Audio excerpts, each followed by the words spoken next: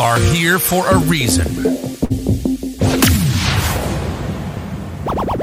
Bring down the brotherhood, one prayer at a time.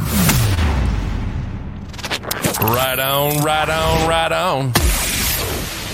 Right On Radio. For continuous coverage, the latest information, separate fact from opinion, get the truth. Get the news. You're listening to Right On Radio. You are here for a reason. You are here for a reason. Welcome to Right On Radio, everybody. This is going to be a very special program, and I'm going to tell you why. Hang on to your seats, because we are going to be doing some celebrating today. I just want to start out by saying, hey, this program is news, views, opinions, and attitudes. And when we say opinions, that's because we don't know everything. I want to be very clear on that. Not everything comes out as fact. Some things are opinion that we're going to be giving, but some of it is educated opinion. And, you know, we always say, listen, reference the word of God. That is your test. And listen, not always do I interpret it properly, as maybe you don't always interpret it properly. We have years of study ahead of us. I look forward to doing the journey with you. But today is a very special day, and I knew it was going to be special because of my guest. Today, while Jesse is traveling, I've got Cisco here, but I'm going to let you in on something I found out 15 minutes ago that is worth celebrating. Get your chat fingers ready. Jeff is going to make just a little bit of a singing debut. Cisco, happy birthday to you. Happy birthday to you. Yes, we know it's Cisco's birthday, so we celebrate your life. And happy birthday to you. Cisco, it was only 47 years ago that you were a newborn baby. Absolutely. No, Jeff, 29. Oh, yes, 29 again. That's right. That's right. See, we got all the happy birthdays happening in the chat already. There you go. Cisco, I would not have asked you to work on this special day. I didn't want to take you away from your family or anything like that, but I know you've had a busy day. You sent me a beautiful photo with your family, and I appreciate that, and I just bless you. You're certainly welcome, and it's a privilege to be here with you. I wouldn't want to miss my friends at any cost or any place. You're special to me, and I'm very pleased to be here with you today. I've been up since 5:30, walked into the house knowing I was going to be with you, Jeff, and the family showed up. So I'm just now sitting down at 10 till, so my mind's a little rattled. But I'm so happy to be with you. Thank you for the invite. Well, it's an honor and a privilege. And we're going to be touching on actually a couple chapters of Cisco's book today, doing a cursory view of them, but with some other things that are prepared today. And of course, let me just hold it up. Her book is Behold, He Comes on a White Horse. Look how thick this thing is. And it's not real big type. Let me tell you, this is something that you want to have in your collection. There's so much information. It probably could have been about 5 books, to tell you the truth, but it is one massive exposure and glory to God, because there's a lot of glory to God given in it. Also, listen, because my guest is here, please consider joining Cisco's Patreon. She puts out some really great and encouraging stuff. It's a real blessing to see some of the things she puts out. She's very active at it, just like Jesse is, very active and support and communicating with their Patreons. Now, on my Patreon, I'm not active. I don't put out anything. I just trust that the Lord will bless you, and I thank you for supporting me. What I do put out is all the shows. So that's kind of my thing. But Cisco, wow, we've got some interesting things to put together today. And they're not going to all make sense how they come together, but I think it will tie in at the end. And one of the first things I wanted to start out with, Cisco, are you familiar with the secret spells of the English language? Not to the place that I can talk about it today. I'd have to refresh my mind and think about it, or else you trigger something. Well, so I'm going to play this, and it's I'm going to play a couple clips for you, ladies and gentlemen, today, because it's just best if you hear it rather than me explain it sometimes. And so this is just a little bit over 2 minutes. It's like a TikTok video. Many of you have probably already seen it, but I think it ties in to some of what we're going to see in church speak, even that's going on right now, and it just might be related. So let me just share the screen here. And by the way, for those of you on Podbean, you are not going to be missing anything as far as visual. It's the words that mean most here. So let me just do this and make sure that the box is checked. Yes. We'll go with this one.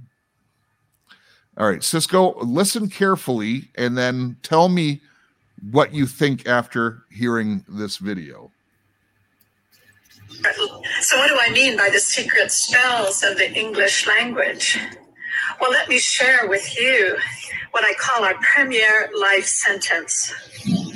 And it goes something like this. We awake each morning and go off during the weekdays to earn the living at various jobs and undertakings until we come to the weekend. And this seems perfectly acceptable to most people. However, more people die between 6 and 9 on a Monday morning than any other time of the week. So I do what I call a translation of the English language, and I spell that Trance, with the idea that words cast spells. So when you translate that life sentence, you remember that awake is a funeral party for the dead. Mourning is the state you're in when you attend a wake. And you would have to be in a weekdays to earn the living, since urns are for the ashes of the dead. We call our jobs undertakings. Job itself is a Hebrew word for persecuted. And what we get at the end of this perverse bargain with life is the weak end of the deal as we become progressively weakened ourselves. And so our most prevalent greeting to each other is hello, the reverse of which is, oh, hell. And at first, I suspected the hands of collusion entangling the language to foster illusion. And I think it's quite true that a culture's theology has a great deal to do with the word's etymology and how it evolves over time to combine incompatible meanings that may undermine the original thoughts it was meant to define. But now, I don't think it's planned, for the thing that I've found is that like concepts can gravitate toward the same sound and vibrate at the rate that our thoughts designate. Because words are electromagnetic vibrations whose fine alphabetic tintinnabulations can take on the tint of our true expectations, which they then imprint on our metal of mind, causing sounds to adhere when they're of the same kind. Ooh, that is so heavy. Isn't it? When you think about it, and just in that life sentence, those words, mourning, to yearn, to, just all these things to get to the weekend. And man, what's going on? Well, language has a life of its own. And you have to go back to the root of a word. And a lot of times, many of the roots to the words that we speak are very dark. And there's also a frequency with words And it's too deep to go into that right now, Jeff. It's a very deep subject. It has to do with mind control, programming, and it's a very, very deep subject. And it's not something I could even begin to touch. But what that person just said was literally they are vibrations, yes, obviously. Yes, but words are either life or death. And when you look at a root word, you think it's life, but really it's death. It's hard to explain it. Well, I can give you a perfect example. Because a word has a meaning. And what is the meaning behind that word? And with that word comes a vibration, because your body and your mind is going to pick up on the hidden language. Because I have a perfect example of that, okay, Cisco. Let's go. How many in the audience, and I want to see the comments, I'm going to watch the chat a little bit more tonight. How many in the audience celebrated when you finally got your first home because you got your first mortgage? Mortgage means a measure of death. Yes. That's what I was saying. Every word has a meaning, and you have to go to the root of the meaning of the word. And your mind, because we were so fearfully and beautifully made in God, we don't understand our mind and how powerful it really is. The average person really does not understand how vast, at what level our mind really works. Well, it's been suppressed, and the enemy's done everything to hide our true identities from us. And it goes right back to the garden, the first lie. Surely God didn't say that to you. It's it's literally trying to hide, because no, God said that because you will surely die. And that's why they always want to use people, because we have authority, being made in his image, higher than the angels. We're lower a little bit now, but we are higher in our authority. Yes. So now that I put out that, and I think I wanted to play that because when you hear some preachers, and by the way, I don't know if they're good or bad, folks. We're just gonna put it out there. Well, Cisco has some definite opinions. I have my opinions, but it doesn't matter. God is the only judge. Okay. So we don't want to offend you. However, I want you to start looking for things and looking for patterns in speech and things like that. For instance, someone who prophesies, when they start to prophesy, does their voice change? Like all of a sudden they get into a different cadence and it's almost like they're under a spell. Maybe that's the way it's supposed to be. I don't know. It just seems a little bit odd to me. Seems like a little bit of possession or channeling going on. Hypnosis.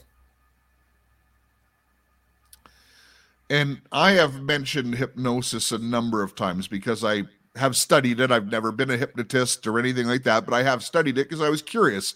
I saw a couple hypnotist comedy shows and they were funny as crap, and I wanted to see how they were doing it. But when I see what they do in a lot of churches, you go in, they'll dim the lights. They'll start off with a prayer or something, good. And then they go into the music and they start off super up tempo. And then they bring the tempo down. And then, the person comes on to bring in the tithe because they just did this real emotional ride. They had your emotions straight up. Now you're down into this deep love and you want to give to the one you love. And there's a reason why all the churches are trained to do it a certain way. And they might not know they're doing good or bad, but they're putting someone into, basically, they're accessing the subconscious mind. It's a hypnotic state. It is. I've seen it. I know exactly what it is. So You know, all these things and the cadence. So even with the music, if they always start out with the fast-paced stuff and then they slow it down. The cadence has a lot to do with this. You're correct. You're absolutely correct, Jeff. And we're going to get to Because Catherine. you have to realize you're dealing with frequencies. I guess what I'm thinking at the moment is Rockefellers. After World War II, the Rockefellers, they knew they had to change the frequency of the music in the churches. And if it's been so many years, I think that was 4/4 hertz. It I was. can't remember if it was 4/4. Yeah, it was hertz. 432, and I think it was 1939. Yeah, yeah. It actually originated with the Nazis, but you're right, with the Rockefellers, and they're all in the same club. Right. They changed it to 440. Yeah. Yeah. And what they had to do is they knew that they had to change the frequency of the music. Oh man, this goes back so many years, Jeff.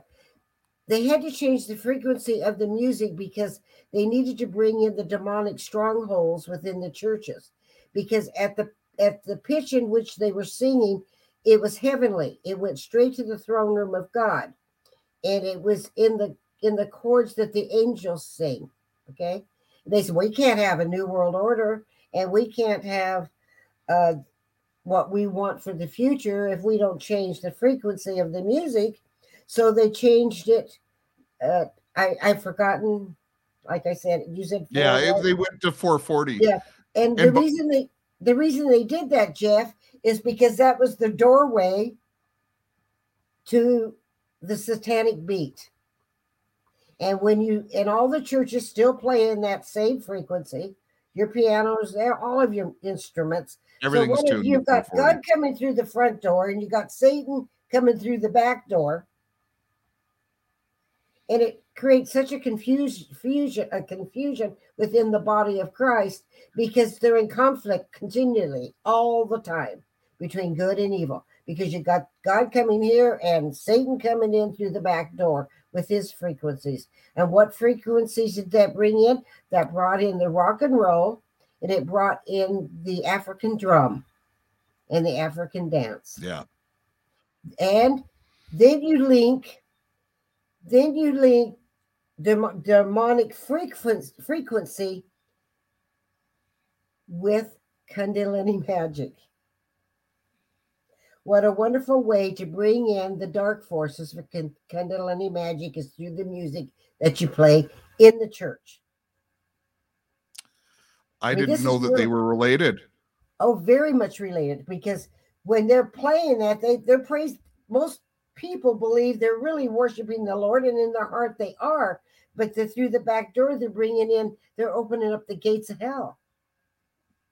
And when they open up the gates of hell, they're bringing in all the spirits, whether it's homosexuality, whether it's drug addicts, whether it's alcoholism, it doesn't matter. It's the spirits from the adept, from hell itself. So then you've got the body of Christ dealing with all of this demonic realm that's being manifested in the house of the Lord. And more stuff to suppress us, but the Lord hears your heart. If you're truly worshiping the Lord. God is so good. But that doesn't mean that we're not that when we fight against the principalities of darkness in high places. And that's those doors, when they open, they're very strong, very powerful. And then you have false gifts. They also, through this music, the false gifts of the Holy Spirit are brought in through this singing. See, it's a doorway. It is a terrible, powerful doorway. And most people have no clue. And who is responsible for this? The Rockefellers. Yeah.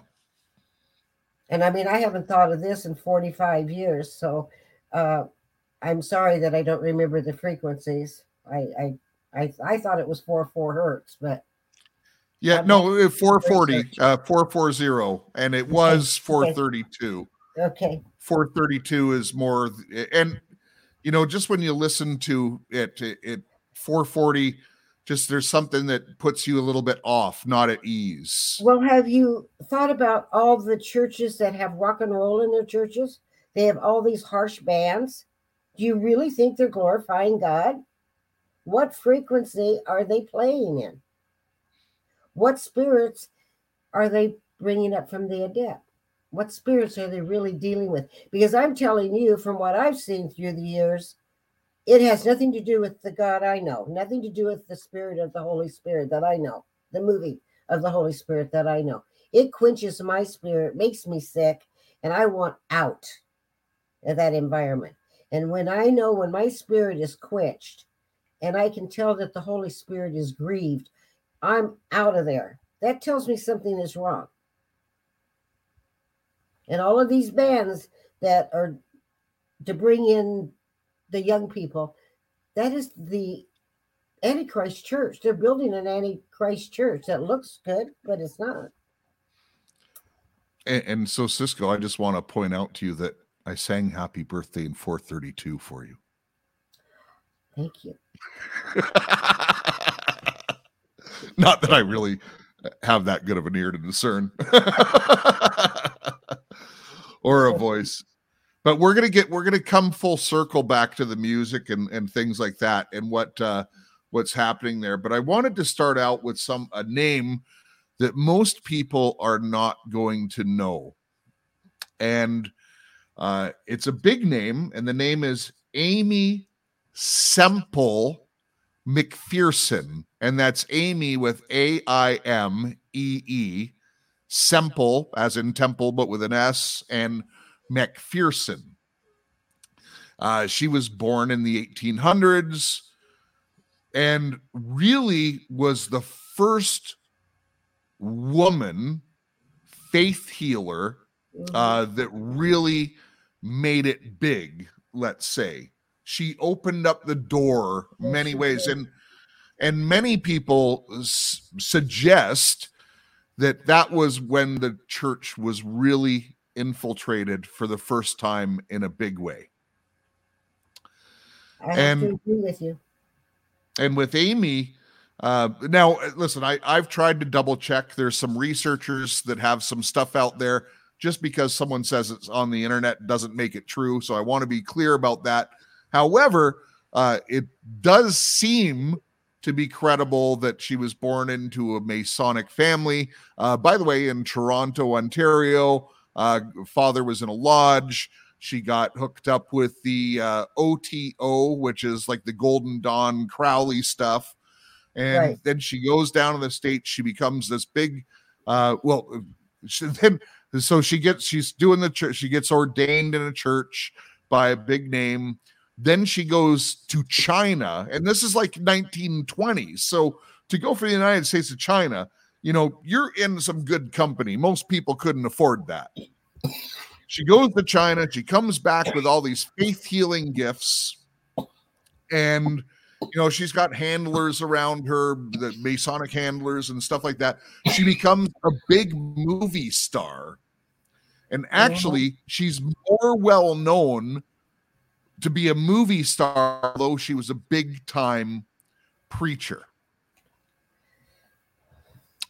And why do I bring this person up? Well, and by the way, there's a whole bunch of other stuff. If you want to go down a rabbit hole, Aimee Semple McPherson, she was the one who built the what's it called, the Angelus Temple outside of Los Angeles.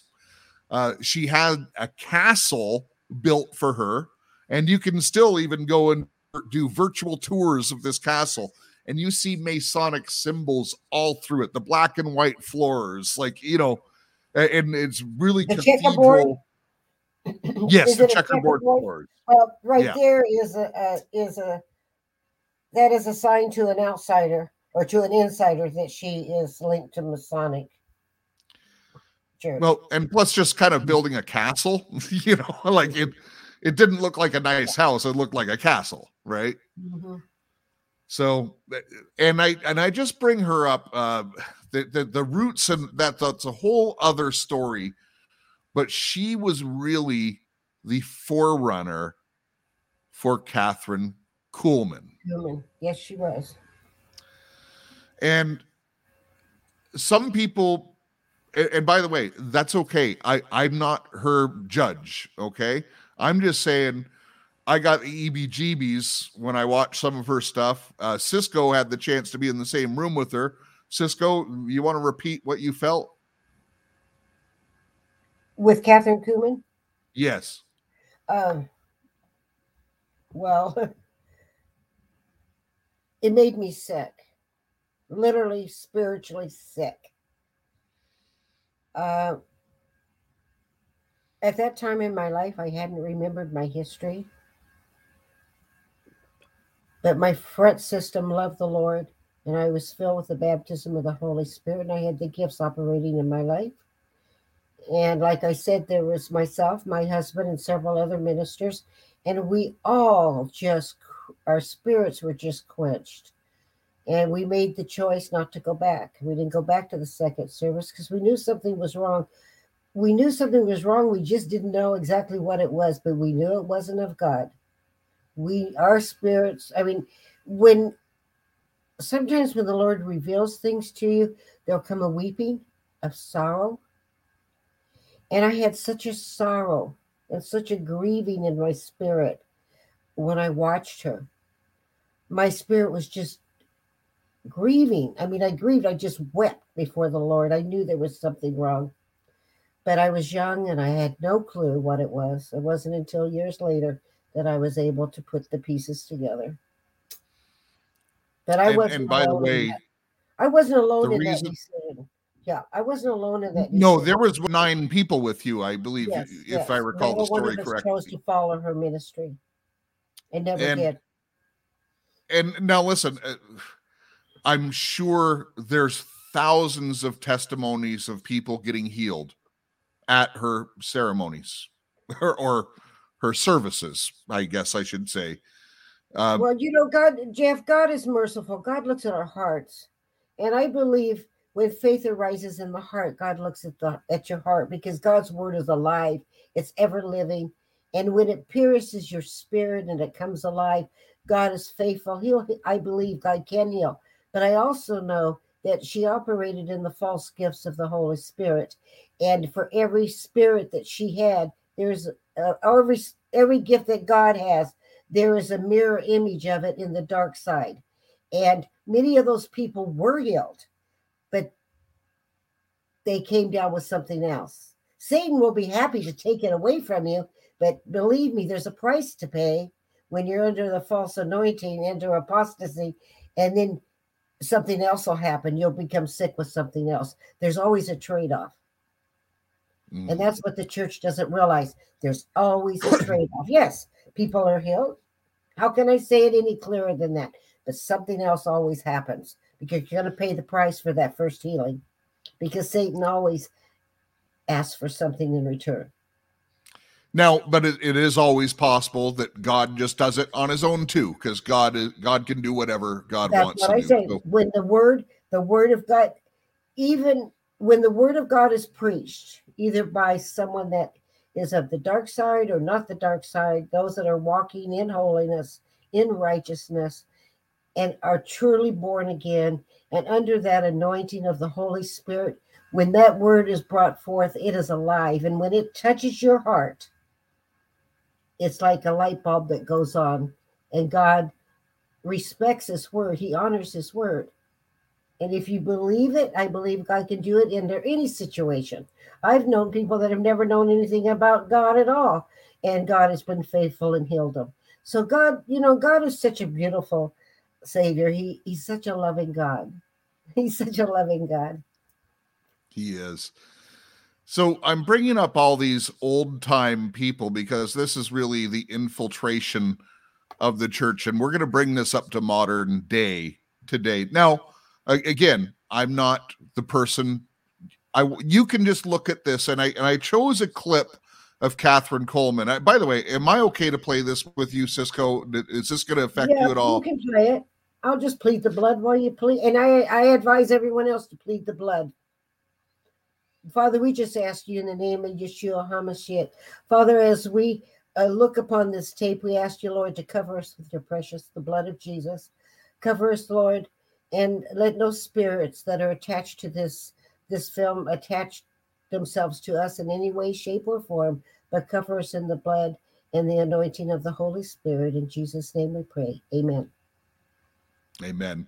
And by the way, I'm glad. Thank you so much for doing that. And by the way, we do pray before the broadcast as well. So, but so listen, and maybe you're going to think that this person is great, but remember we talked about word magic, and remember we talked about cadence, and you bring certain words up and then certain words down. These are the things that I'm looking for.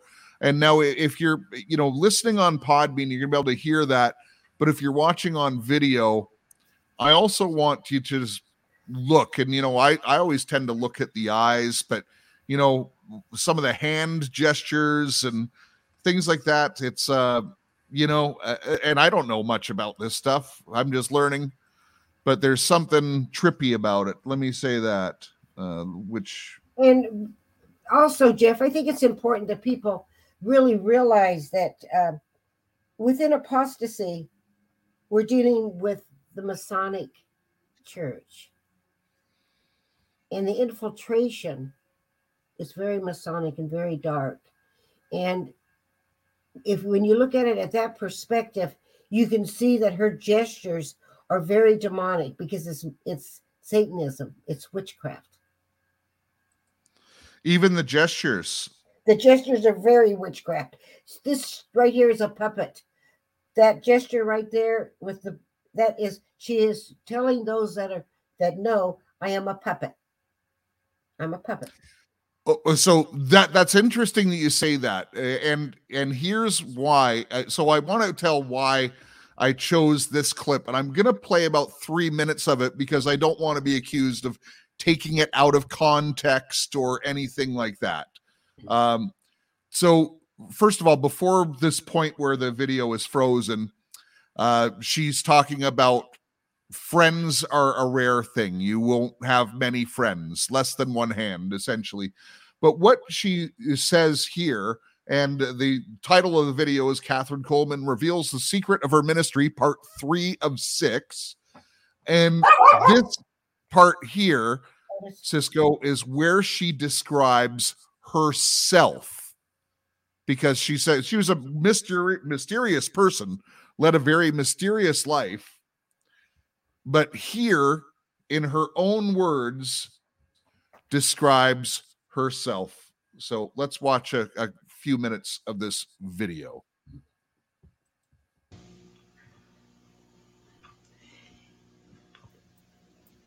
I want you to know the real Kathryn Kuhlman, the one who lives with just one purpose.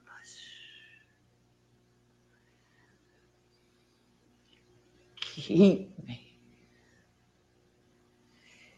regardless of the price. I'm human. Don't get the idea that I'm not human. I'm more human probably than anyone else in this place today. And besides that, I'm a woman. I was a woman before I ever became a preacher. I'm a woman. I'm human. I have emotions. I feel deeply. If I didn't feel deeply, how in the world could I feel for that one who is something deepest? He has given me a love that is so priceless. I guarded this carefully as one would guard a jewel. The most expensive jewel in the world. Think of the most expensive gem in the world. And it's guarded carefully. And the thing that I guard so carefully is this priceless jewel that I have, my love for the masses, my love for people. But it's a supernatural love. I tell you that God's truth, that I had stood before someone for whom I had to pray, knowing that I had no healing virtue, knowing that I had no power to heal that one. And there was an overpowering love for that one, where literally I have prayed silently. If it cost me my life,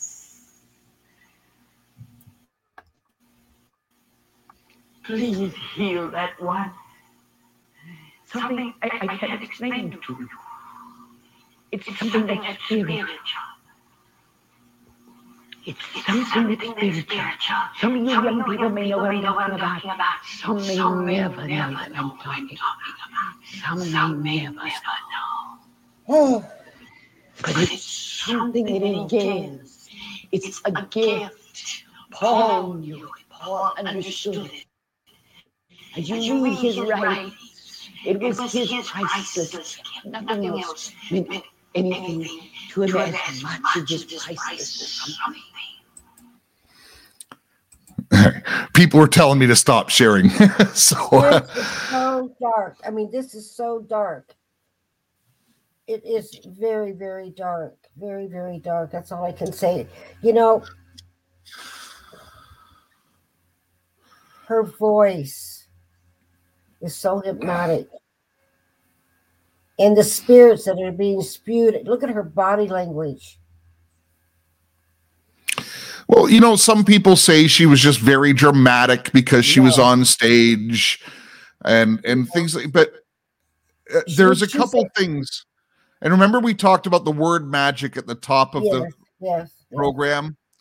She's saying this precious jewel, and it's this love for the masses.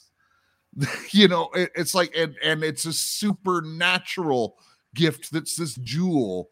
It's, you know, there's just, maybe maybe I'm gone over the edge and I'm hearing things I shouldn't be hearing. I don't know.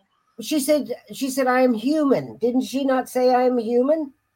And I was a woman. And I'm before a woman. I was a preacher. Well, a demon I'm human, more human than anyone. Well, a demon is saying, I am human and I am a woman. Now, nobody in their right mind would stand in the pulpit and say, I'm a woman. And I mean, people, wake up. See it for yourself. It is so demonic. It makes me sick. I can't even think. It's kind of like it just makes me sick. And I'm sure listeners are feeling the same way. As the Holy Spirit will lead you into truth.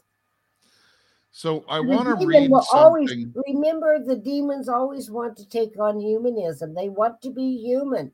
They want to be gods. They want to be, as God created Adam and Eve and created us in the image of his likeness. They want to be human. That, if you saw nothing else, that should really stand out in your thoughts. It's saying, I am human. And I am a woman. What identity is it taking on? That's what I heard, Cisco.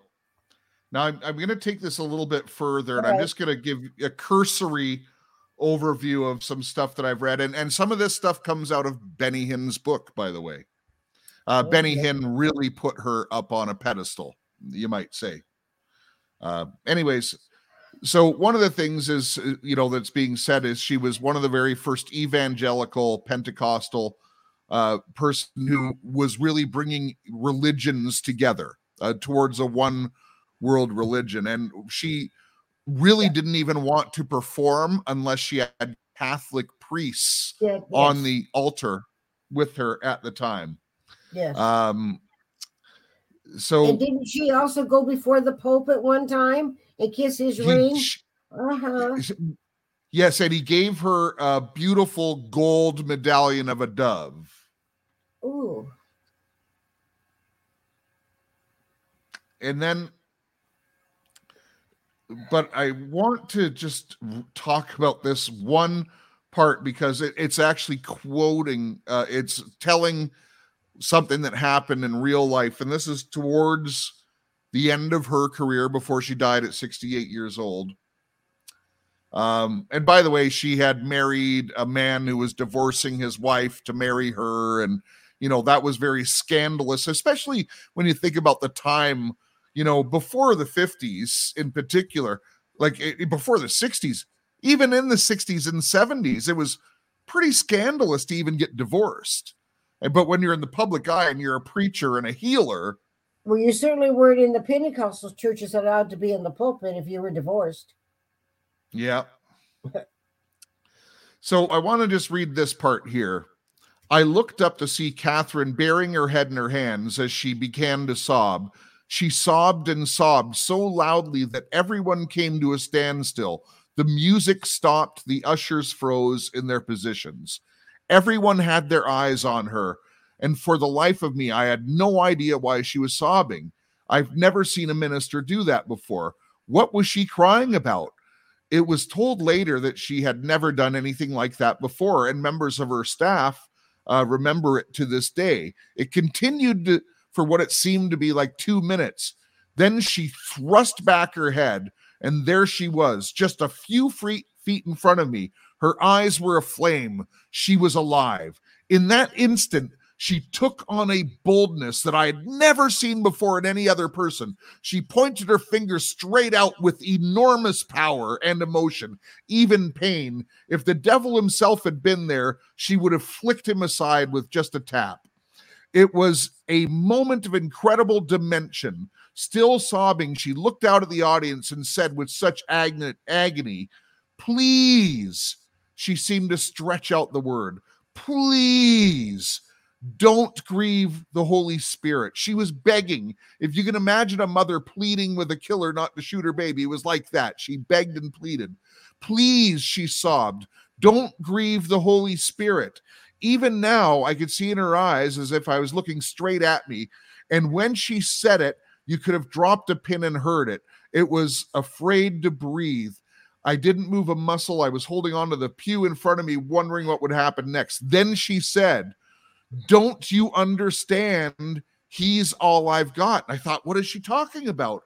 Then she continued her impassioned plea, saying, "Please, don't wound him. He's all I've got. Don't wound the one I love." She was talking about her precious gift and asking, don't wound the one she loves. At least that's how this reads. Well, weeping is not unusual in the cult, by the way. Weeping, many times, it harvests or brings forth weeping spirits, grieving spirits. Yeah. And it's a form of channeling. That type of weeping is it'd be classified as channeling dark spirits.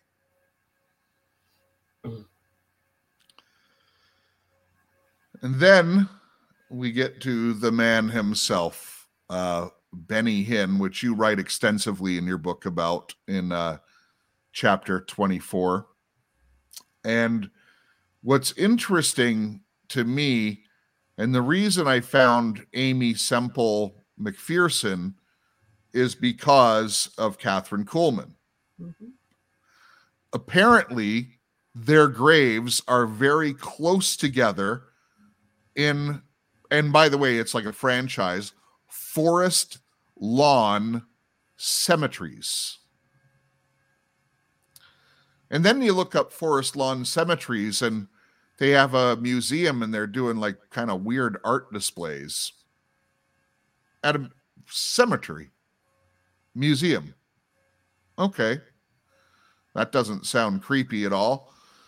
But Benny Hinn, in his own words, he's on video saying this. He's wrote it in his book. Cisco has documented it in her book. Benny Hinn, because he says he first felt the Holy Ghost at a Catherine Coleman event. He couldn't get enough. Then he brought friends to go get healed there, and he got filled with the Holy Spirit from being at her event. Then obviously he becomes a big time preacher. But what he says is when he really got his anointing is when he visited the graves of both Amy and Catherine. Ecumancy. He went to Catherine's grave first, and he felt it come upon him. And then he walked over to Amy's grave. Oh, and it was like a jolt. He was filled and ready to go. Now, to be absent from the body, Cisco, is to be with the Lord or to be in the other place. That's right. So it's not actually Catherine's anointing or Amy's anointing, is it? No, it's the spirits from within the adept. You're calling up the spirits from hell. The same spirits, false spirits that they had through ecumancy, calling up the spirits of the dead. He ushered in the spirits that covered them. Is that simple enough? Yeah, well, that's the I'm trying only to thing keep that it makes simple. Yeah.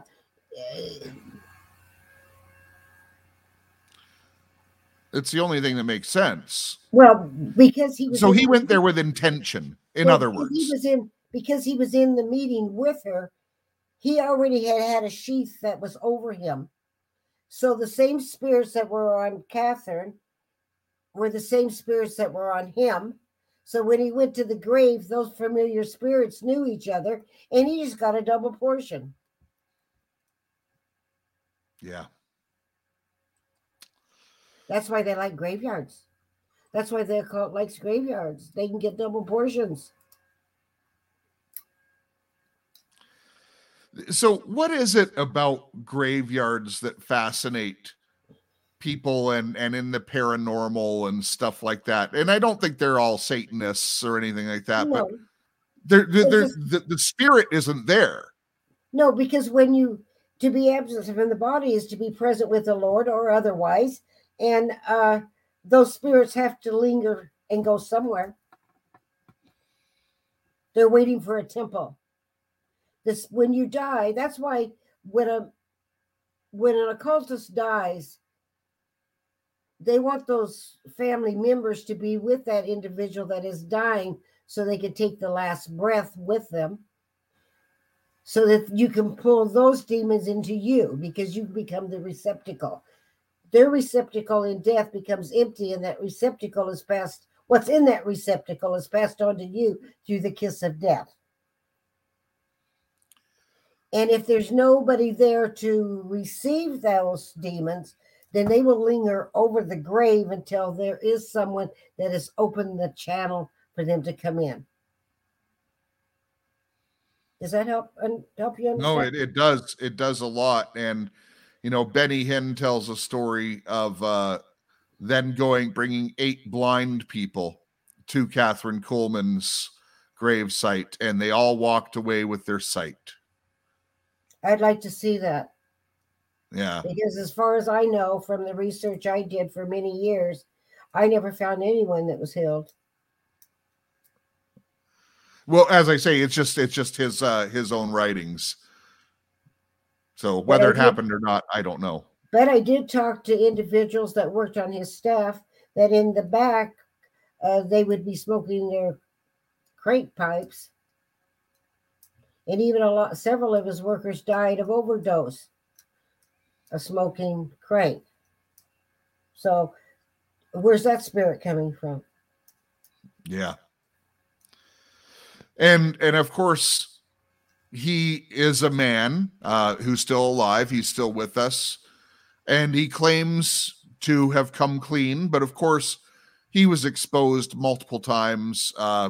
Fake healings, definitely the prosperity gospel, just, really ruthlessly taking people who are down on their last little bit who need hope and taking the last dollars out of their pocket. That's true. That's disgusting. But you know what? Here's the good news.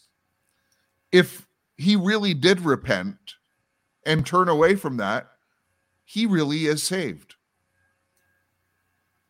And I suggest we pray for him. You know, I think, you know, that would be a beautiful story. But he should tell all. You know, if you're really going to repent, well, let's take what's hidden in the dark and put it in the light.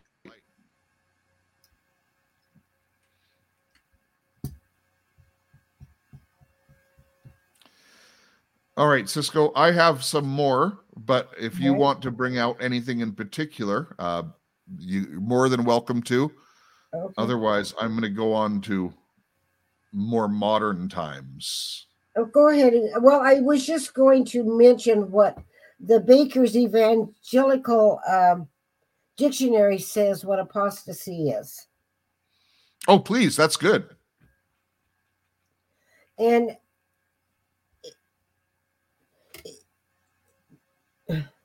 the dictionary says that apostasy involves to move away or to go away from the faith. It's an act of unpardonable rebellion against God. Apostasy is rebellion against God, okay? And apostasy means deviation towards error and a belief in a non-biblical teaching. In other words, what I saw in Catherine Kuhlman, I can't find it scripturally to be scripturally based. Okay? And so let us define the word apostasy from the Greek and the Hebrew. The Greeks sees apostasy like a stone of offense or a stumbling block or a stone where you trip over it or you fall over it, and it comes suddenly and unexpectedly. In other words, we go to these meetings, and all of a sudden we're trapped suddenly in apostasy, and we don't even know we're tripped up. We are tripped up, and we do not know what happens. It's unexpected. We're not expecting this to happen, but we have just stumbled over the stone, okay? In the Hebrew word, the meaning is even more evocative, okay? It means the harlot's ways. I find that quite interesting. Apostasy means the church leadership will sell out the body of the believer, and the majority of the Christians won't see it coming. It'll catch them unaware, but the leadership will see it coming and make a covenant for their own increase. In other words, they made a covenant with the devil as they manifest the hearts of the wounded. Manipulate as they manipulate the hearts of the wounded in order that they might make the changes they all desire in their ministry. Now, the reason why that is so important, and that's what the dictionary says, the reason why that's so important is we're looking at masonry. We're looking at witchcraft. We're looking at a New World Order church. We're looking at apostasy where the true anointing of the Most High God is taken out of the church and it is infiltrated with demonic hordes. Yeah. See how that fits so beautifully? And remember what the word says. The Bible clearly teaches us the end time church could be characterized by apostasy. It was Apostle Paul that warned the church when he said that the Antichrist will not be revealed until the apostasy comes first. And that is 2 Thessalonians 2:3. And Yahweh God said that many would fall away. When you enter into apostasy and you set into this false anointing and these false teachers, you have fallen away from righteousness. And within the apostasy, the fallen church is guilty of their sin because they've associated with it, okay? Or by endorsement. So even the association of sitting under these cults and these ministries separates you from God. Many will fall away. And I hope you hear that message. This is why Jeff and I push this so hard. It's because we're looking at a New World Order church. The endorsement, these ministers that endorse these evangelists, stand behind them financially. They're endorsing this cult. And then the church, remember, the church doesn't know. They're trapped. They've fallen over the stone, not knowing what happened. They've become associated with it. And spirits like spirits. They always like company. And this is a sin against the Holy Spirit. This is a sin against the Holy Spirit. It grieves the Holy Spirit. It's such a sad time that we live in, Cisco. And yes, it is. You know, we're called to go to church. We are called to be part of the congregation. I just think right now, because of really the depravity of the time that we live in, we have to be more like the Acts church. Mm-hmm. I agree. There's a reason why, God has directed us to go there right now and in our studies. And, I think it's more houses, folks. It's less feel good stuff. And I'm not saying you're in a bad church if you're going to a church. I don't know. I know the Lord has his good churches out there. And, I know of a couple that are good and support them, but they're usually on the smaller side. Yeah, I would say. I mean, this isn't an easy message, but you're not going to hear this message from the pulpit, or at least within the majority of the churches. When you've got Masons in the pulpit and you've got Masons teaching and Masons that are elders in your own churches, you think they're going to tell you this truth? Do you think they're going to tell you that they have made backdoor oaths unto Lucifer to bring in the New World Order? Do you really think these pastors are going to tell you the truth? Well, and some of them might not even know it. They're just following their training because they went to seminary. Right? They could be good people. They could be. They're just following their training. People that have fallen into the trap. And so here's the other thing. When these people start to get big, and let's say someone even has a prophetic gift, and let's say they've got a real prophetic calling on them. I just want to tell you the trap that gets set for them. Oh man, Cisco, your prophetic word is so good. I got to have you on my TV show. Then you go on the TV show, and then, hey, can you make these appearances? And you get all this stuff starts lining up for people, right? And they're a good person. They're good intention. They love the Lord, love the Lord all their lives. And they get set up with all these different business dealings. They get into this, and there's all kinds of money involved. And then the snakes are surrounding them. Mm-hmm. And then what happens? They might not even do anything wrong, but they've been put in association with something very wrong. And now they're blackmailed. And then they're stuck with this impossible choice. If I say anything about this, my entire ministry collapses. The media is all over me. Or I just don't say these couple things that they've told me not to say. At least I'm still preaching the word of God. Exactly. And that's an impossible place for someone to get put into. Yes. I can tell you that it happens. It happens all the time. Because I know the way the world works. It happens all the time. Yeah.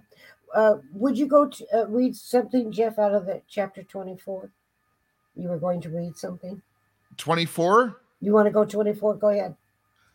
All right. Well, I've got 27 pulled up in front of me, but I can get to 24. That's the Kundalini magic, or else you want to go 24. I don't care which one you go to. You tell me where to go, and I will read what you want. Do you want to talk about Kundalini magic, or let's go 24? All right. Give me a second.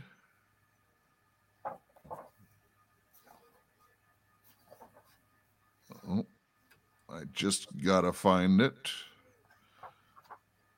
Here we are. Chapter 24, Apostasy. All right, which part would you like me to read? Just start at the top and stop when you were ready. I've got to find it. The Spirit of Yahweh has departed from most churches in America because of the spirit of apostasy. The whole of the Word of God is a testament, or will be, by the blood of the testator. The very character of the ethos of the Holy Scripture is salvation by the precious blood of Yeshua Messiah. It is the crimson cord that traces its way from the beginning to the end through the Garden of Eden to the book of Revelation.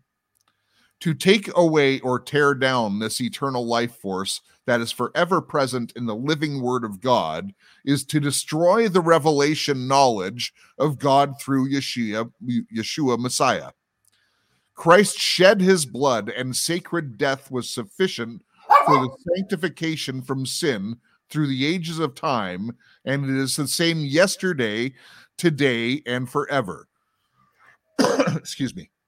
The Bible repetitively repeats God's promise to preserve his word when he says, "Heaven and earth shall pass away, but my words shall not pass away." Matthew 24:35. The grass withereth and the flowers fadeth, but the word of God shall stand forever. Isaiah 40:8. So why does God permit his children to not only be pasteurized by his shepherds, but to be attacked by wolves in sheep's clothing, who disguise themselves as ministers of the cloth in order to seize the sheep on the sly as they preach a false gospel to the world? God could stand in the gap and put a stop to the blasphemous doctrines that are being taught by these wolves, but he doesn't, for two specific reasons. Paul said to the Corinthians, "For there must also be heresies amongst you, that they were which are approved and made manifest among you." 1 Corinthians 11-19. So what is God saying here? He's telling us that if the pure doctrine of God were not attacked, it would never really be clear in the hearts of men on how to divide the word properly. If a false teacher is given a platform from which to preach his fake gospel, a true believer, it will become clear who is faithful and pure to the word of God, for the faith is upright and tested and tried. A Christian will study to show himself approved and will be motivated by the Holy Spirit to search the word of God earnestly and to note every word attentively. When heretical doctrines are being taught and the wolves that have come to steal the blessing are viciously attacking the word of God, it is imperative that the church searches the scriptures for foundational truth. With divine truth, the true believer in Christ will grow in divine wisdom and assurance that he or she is holding fast, faithful, the word that hath been taught, that he may be able to, by sound doctrine, both to exhort and to convince of the gainsayers. Titus 1-9. Heretics are nothing else but the whetstone of the church, whereby we learn words of the sword of the Spirit and increasing adaptiveness. That is such a great point, Cisco.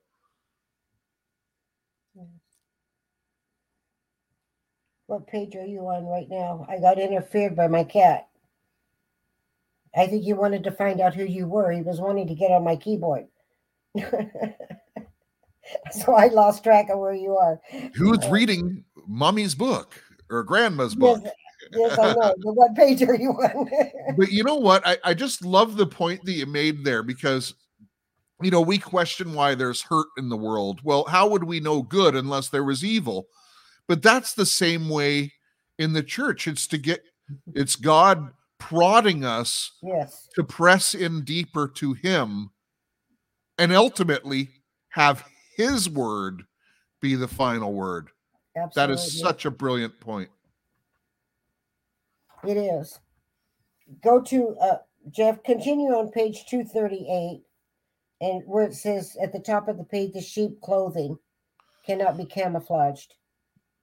All right, just give me a second. Let me find that. I think my cat liked your voice, Jeff.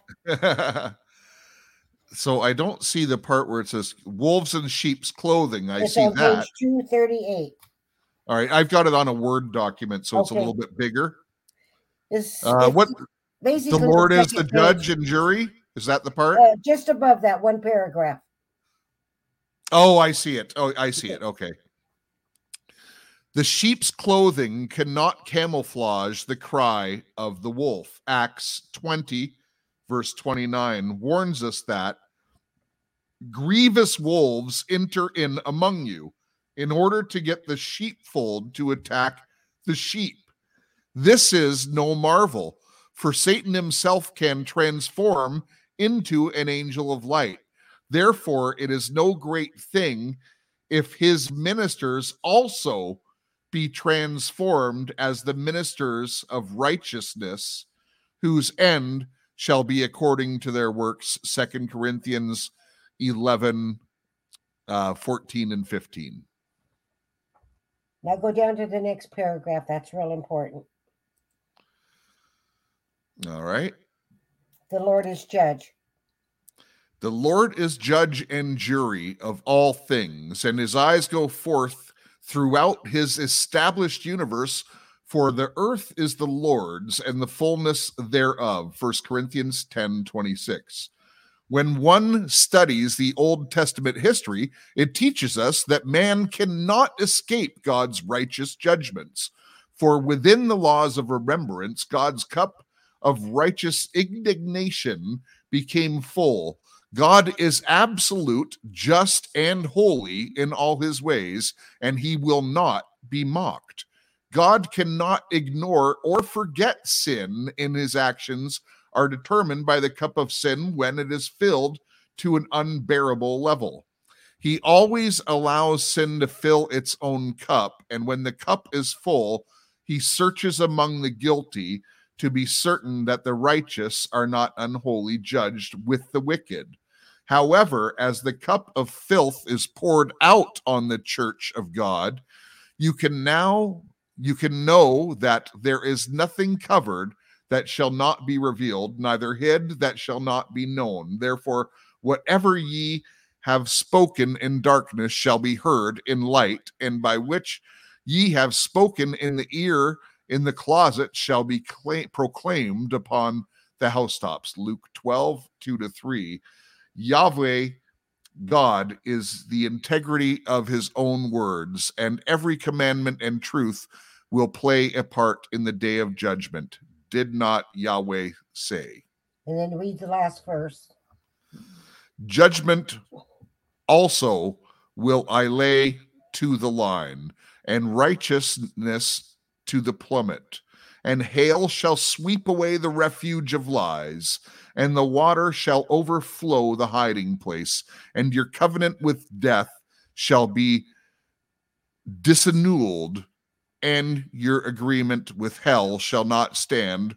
When the overflowing scourge shall pass away, then ye shall be trodden down. Isaiah 28, 17-18.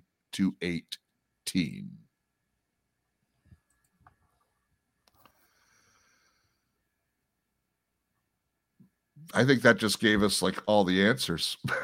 It's true. Oh, you know what? I see something right here. What are your thoughts on Bethel Church, Bill Johnson, and Graham Cook?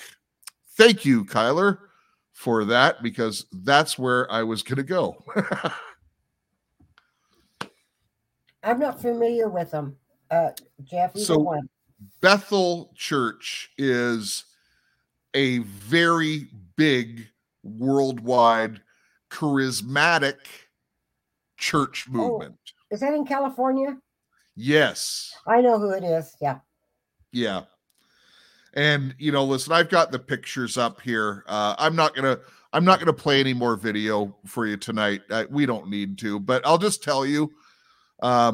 So Bethel is responsible for much of the popular Christian music out there today. We can go into Hillsong another day because they're big as well. But Bethel in particular lines up with today's topic because they actively encourage, right from the top of the organization, look at their Facebook page, videos on grave soaking. The pastor, the head pastor, his wife. Did I hear you right? Grave soaking is what they call it. It's to get the anointing. So there's pictures of, for instance, the main pastor's wife on C.S. Lewis's grave because she wants to be that brilliant. And they encourage their worship teams to do it. They make videos of themselves doing it. I'm going to Wesley. I'm going to John Wesley's grave. I'm going to this person's grave. This is... Okay, let me say something here.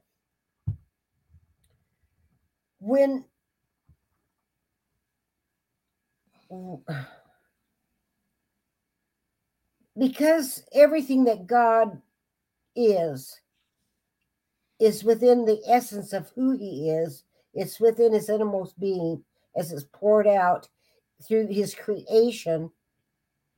When he made Adam, his blueprint was already in the earth. Yeah.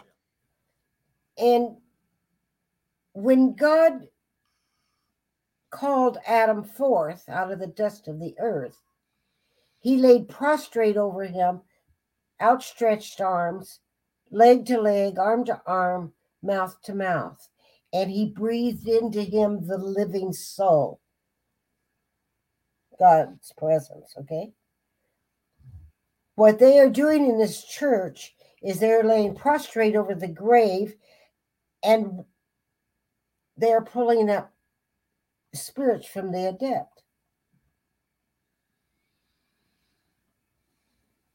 This is so demonic, it's scary. And they're walking in the anointing of the Holy Spirit, is what they're saying. Satan has no original thought of his own. Everything that God is, was, and will be, Satan has to mirror image it because he has no original thought of his own. He's a copycat. So as God laid over Adam, now you lay over the grave and you pull up demons from the abyss. It's a mirror image. Can you see that? Yeah. This is very, very dark. Very, very dark. It's scary. It's so dark. And the video is these young kids, but there's all kinds. Like there's so much on it with these people doing this. And yeah, this is the New World Church. Jeff. This is the New World Church. You can be a superhero. That's why they're showing us in these movies. You could have those superpowers. Oh, absolutely. Just do this. And believe me, some of them are real. Absolutely, they are. You think it's just, you ever heard of a very powerful witch riding on a broomstick through the universe? We've seen it in movies. They have the ability to do it. That's not a myth. They have the ability to do it, to travel the universe on their little broomstick. And it's true. That's not a myth. So, but you know what? We've all had that image of a witch on a broom for all these years, And they're telling us, is what you're saying. They're telling you, they're putting it right out there in front. But people, like so many other things, they just go, oh, myth. Well, that's a relief now, because I gave my wife a new broom and she is still with me. She has not taken off. So I know that my wife has the real anointing. That's sweet. No, it isn't. I'm going to get in trouble somehow for that. That's real sweet, Jeff. That's real sweet.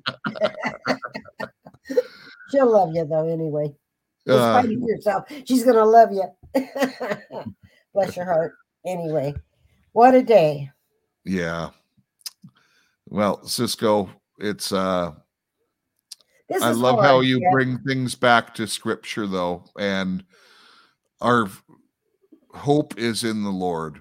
Absolutely. And right now, look, these guys are trying to maximize their powers. Okay, they're doing all this stuff. So one of the things that we are trying to get out on this broadcast, I shouldn't say trying, one of the things we're doing on this broadcast is we're telling you how to be as strong as you can for the Lord. And that's to avoid many of these things and to press into his word. We always are going to point you back to his word. Don't believe what Jeff says. Don't believe what Cisco says or Jesse says. Compare it to the word. And as I said at the top of the show, we're going to get some things wrong. Sometimes we're going to not interpret it the way that maybe someone else does. I think there's so many different levels of depth to God's word that, you know, no one could find. It's infinite. Yeah. God's word is infinite. Yeah. Well, Otis, it's okay. Otis. One. Good boy. Mama's got it. Thank you for protecting me. That's a good boy. The doorbell can wait. Thank you. That's a good boy. That's a good boy. Thank you for protecting me.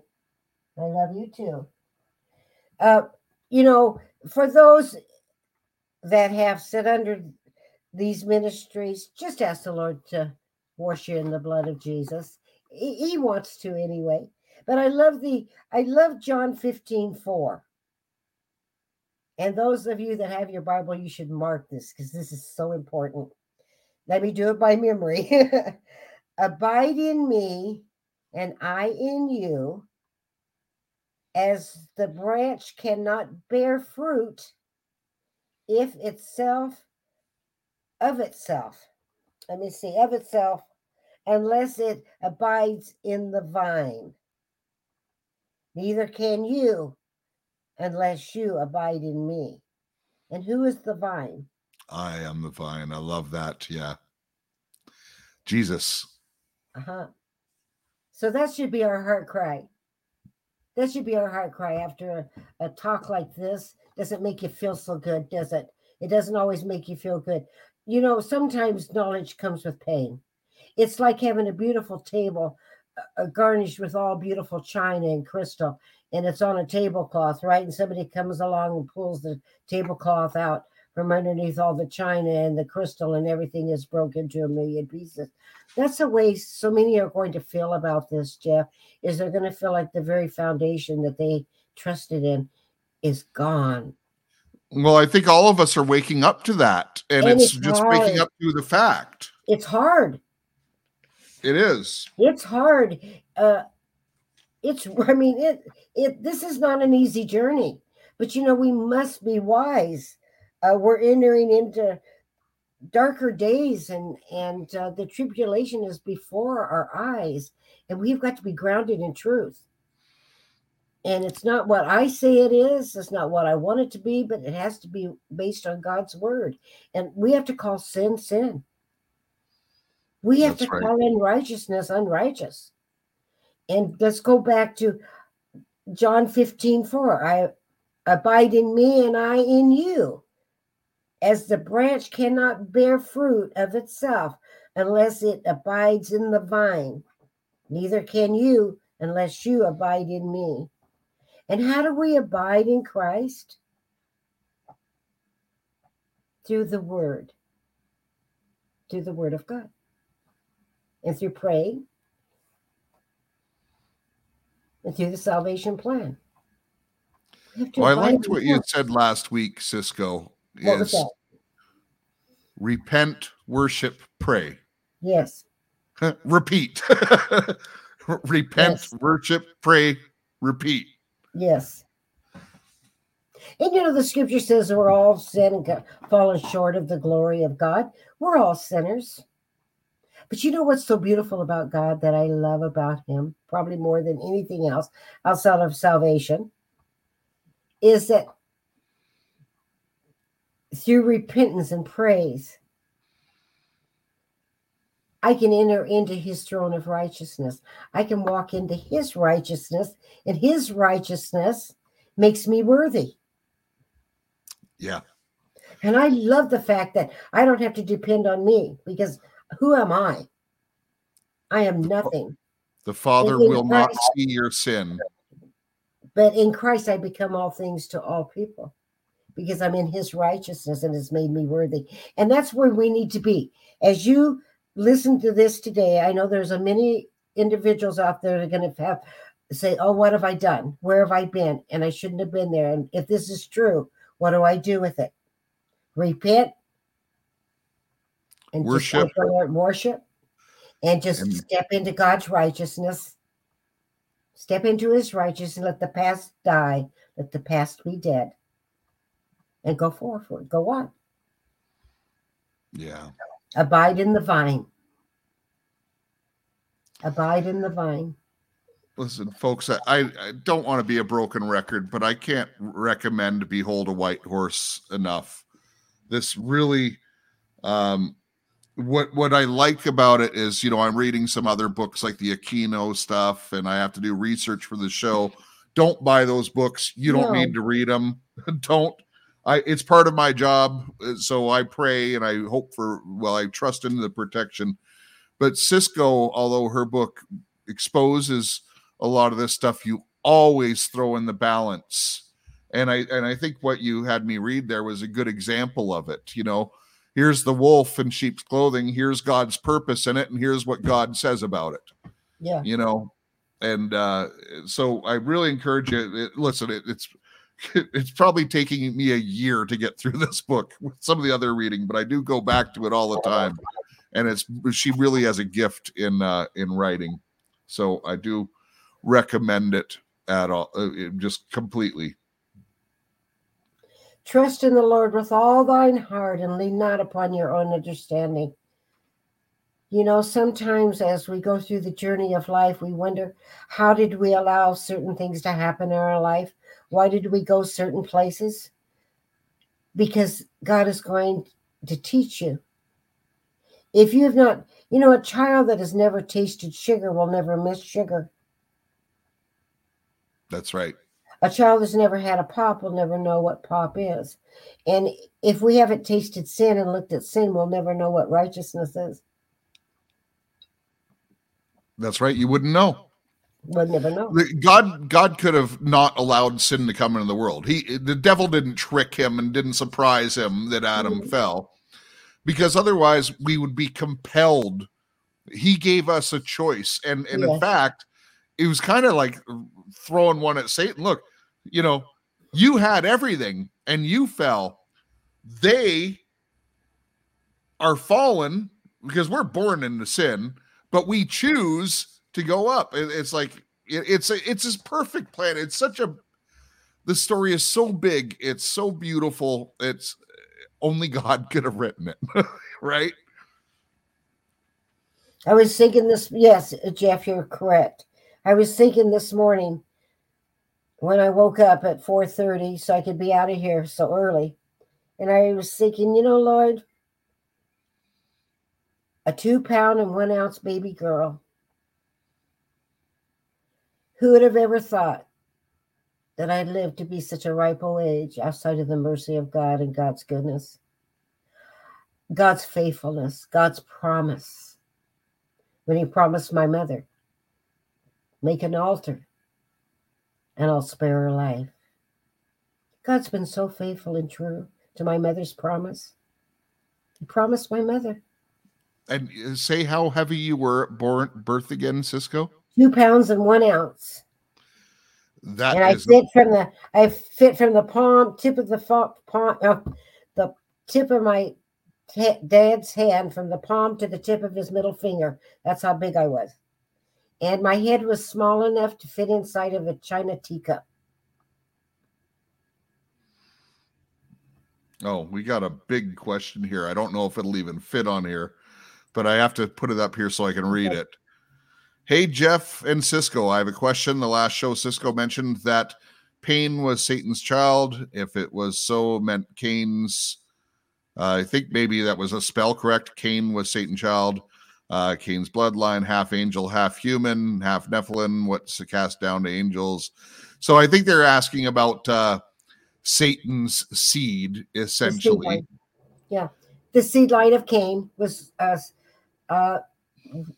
before Adam and Eve can even consummate their relationship. Satan did appear in a man's form, and he seduced Eve. Eve produced 2 seed lines, one of Cain, which is the seed of Lucifer, and Abel, who is the seed of righteousness. And that's where your good and evil comes in within the occult, and your hierarchy within the Illuminati is the seed of Cain. So I want to say something on that, because that's definitely what the system in the Brotherhood teaches. It's true. And they protect that line.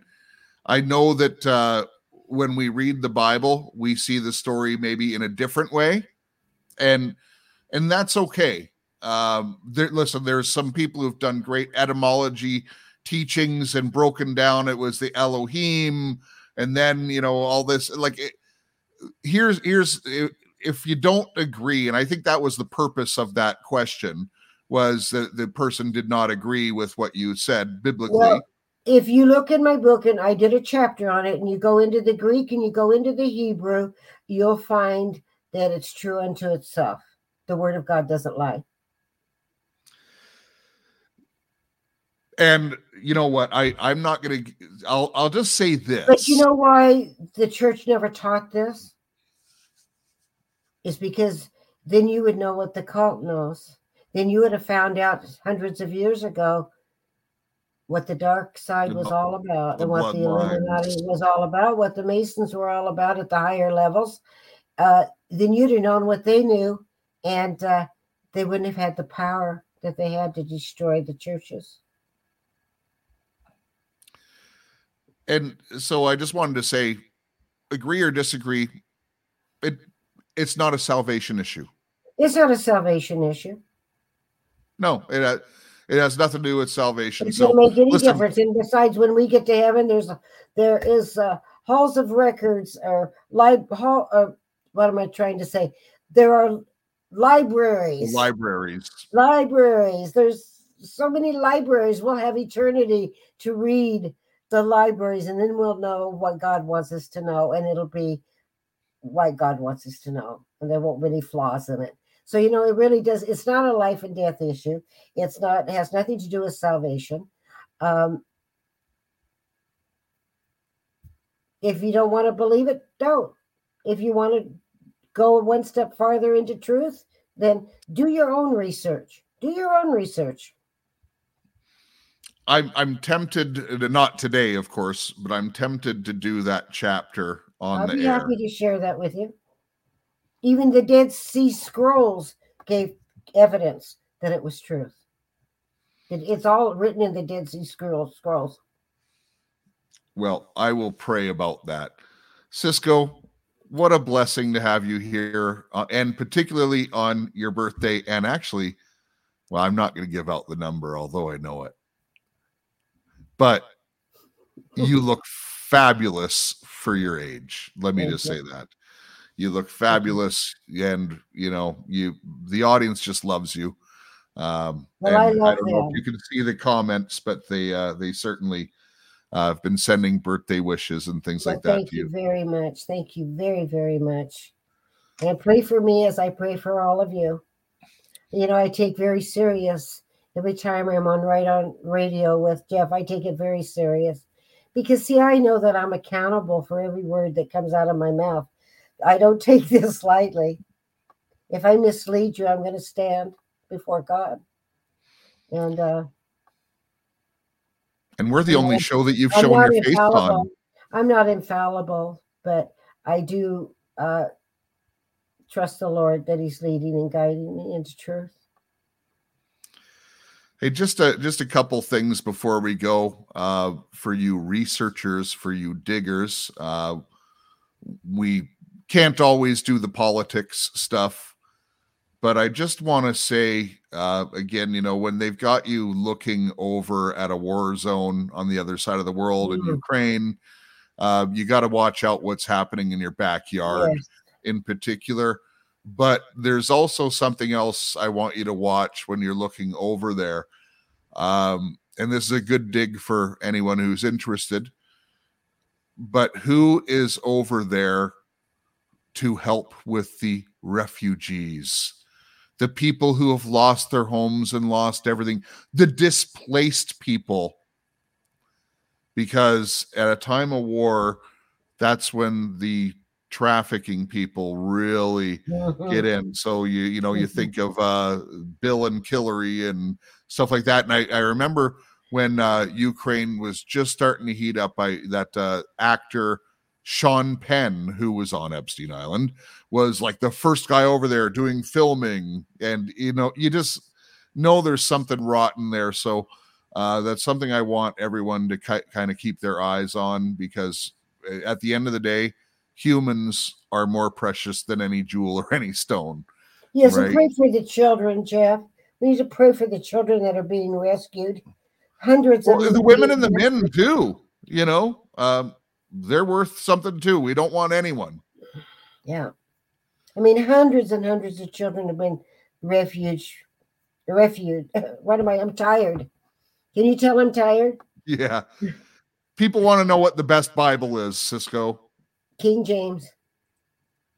KJV. And I got to admit, I've been reading the New American Standard Bible for quite some time, but I'm really going back and doing the King James more and more. I've read both, but I always keep the King James at my side. It's my first primary. And then if I read any other translations, I always go back to the King James. Yeah, I do too. I like to compare. I like to read them both because the wording is a little bit different. You just get a bit more of a clear picture by comparing. And, because the English language is so limited, the words are limited compared to the Greek and the Hebrew and, so it's always good. But the other thing I wanted to bring up, and it's obviously because of the war, and just some of you might not be aware of this, but obviously inflation is through the roof. They're telling you it's like 7%. It's like 30% or more. Go to your grocery store, it's 30%. So, there's a lot of people who are hurting now. Gas prices, and they're going to keep going up. And by the way, make no mistake, this is part of the whole reset agenda. This is to kill the middle class and small business. That's exactly what it is, yeah. So gas is going to go up to $10 a gallon. Oh, no doubt. It's heading there. So Jeff, 2 weeks ago, I could buy milk for $1.69 a gallon. I went yesterday and it was $5. And I had to turn around and I didn't buy it. I couldn't. I can't budget that tight. That is ridiculous. Yeah, get ready for the $100 loaf of bread. Well, I say, for those that are thinking about the future, I believe within 6 months, there may not be anything on the shelves. I mean, if I'm just from what I've heard, but I would say prepare, but buy. Don't forget flour, because flour comes out of Ukraine.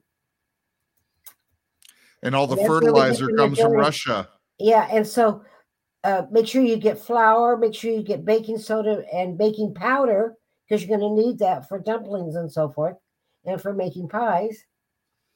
And If you can, put a garden in and dry everything you can get your hands on.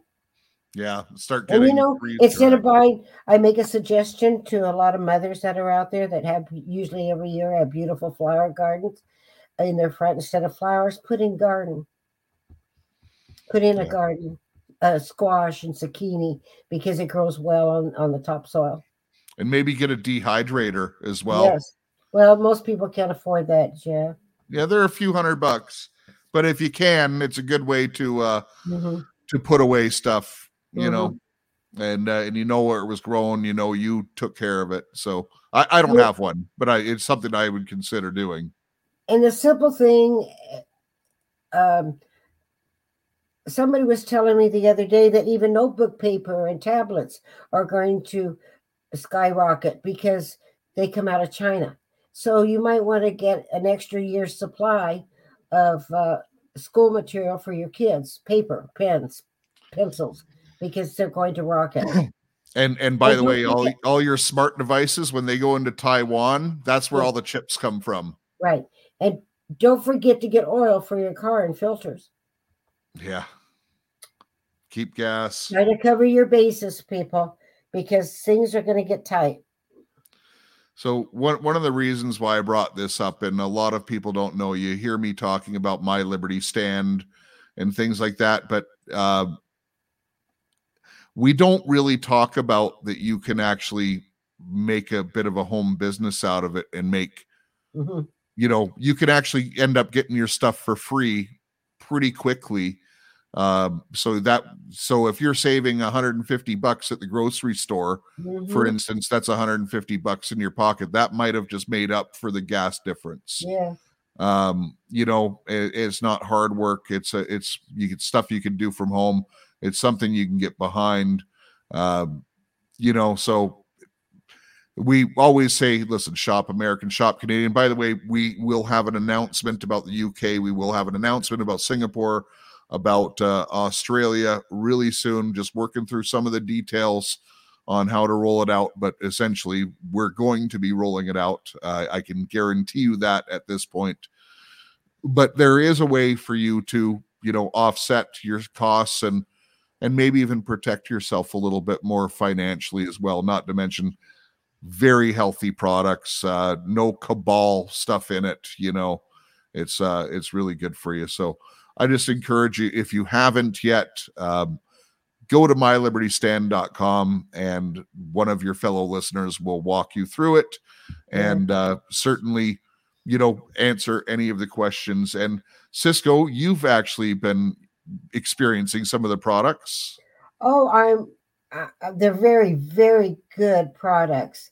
I've only had them a couple weeks, but I'm testing and I'm liking what I see. Yeah.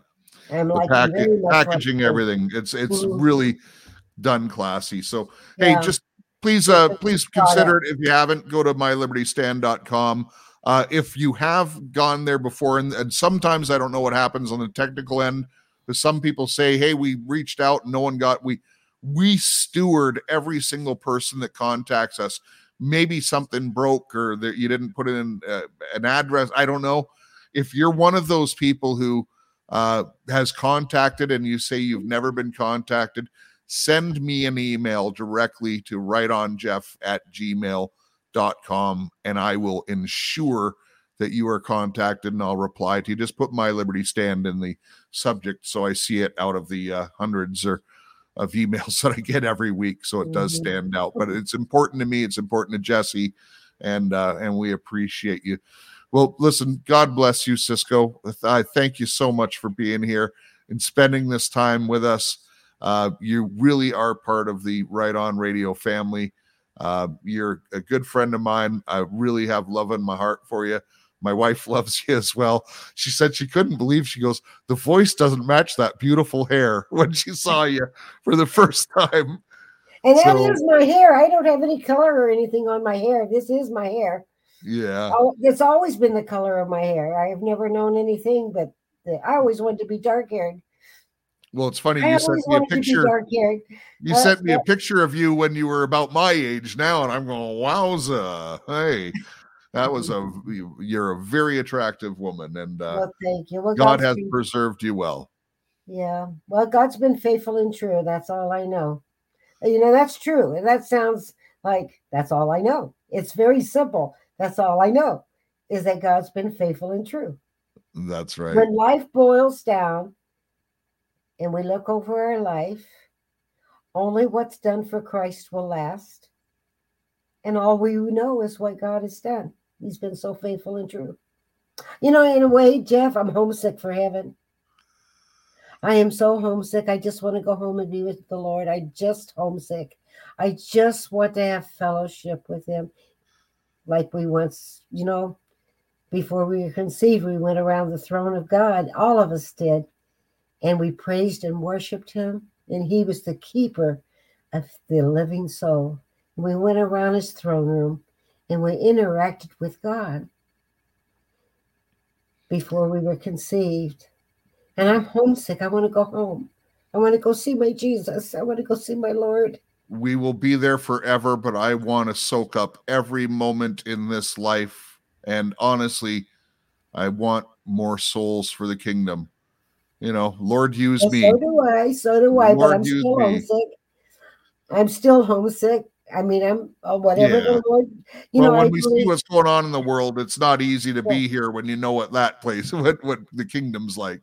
Well, I don't even think about that, Jeff. And you know why? Because I know God is sufficient.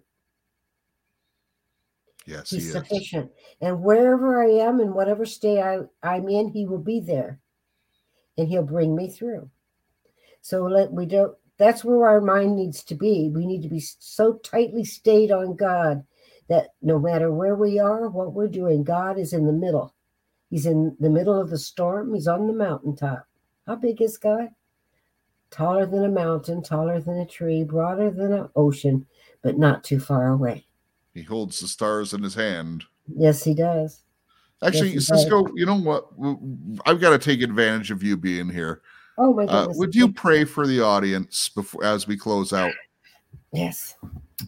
Our gracious Heavenly Father, Yeshua HaMashiach. Father, it's such an honor just to be here in your presence, to call upon your name, to know that we are the righteousness of God through Christ Jesus, and to just have that sweet fellowship with you, just to talk to you, just to know that you're here, and that you're our God, you're our Lord, you're our Savior, you're our soon-coming King. You're the author and the finisher of our faith. You're Alpha and Omega, the beginning and the end. And Lord, I ask you, Lord, to cover each and every one that is listening to this broadcast today and throughout history, throughout eternity. Lord, I ask you, Lord, to bless them, cover them with your precious blood. Bring in your ministering angels to uphold them by your right hand. And Lord, guide them and lead them along the path of righteousness, that you might be glorified. And we give you all the praise and glory in Yeshua's name. Amen. Amen. Amen. And with that, happy birthday, Cisco. But before you go, you need to remember a couple things. What's that? Love your God, love your family, love your neighbor as yourself, and make a difference in your community. Absolutely. What a good recipe for life.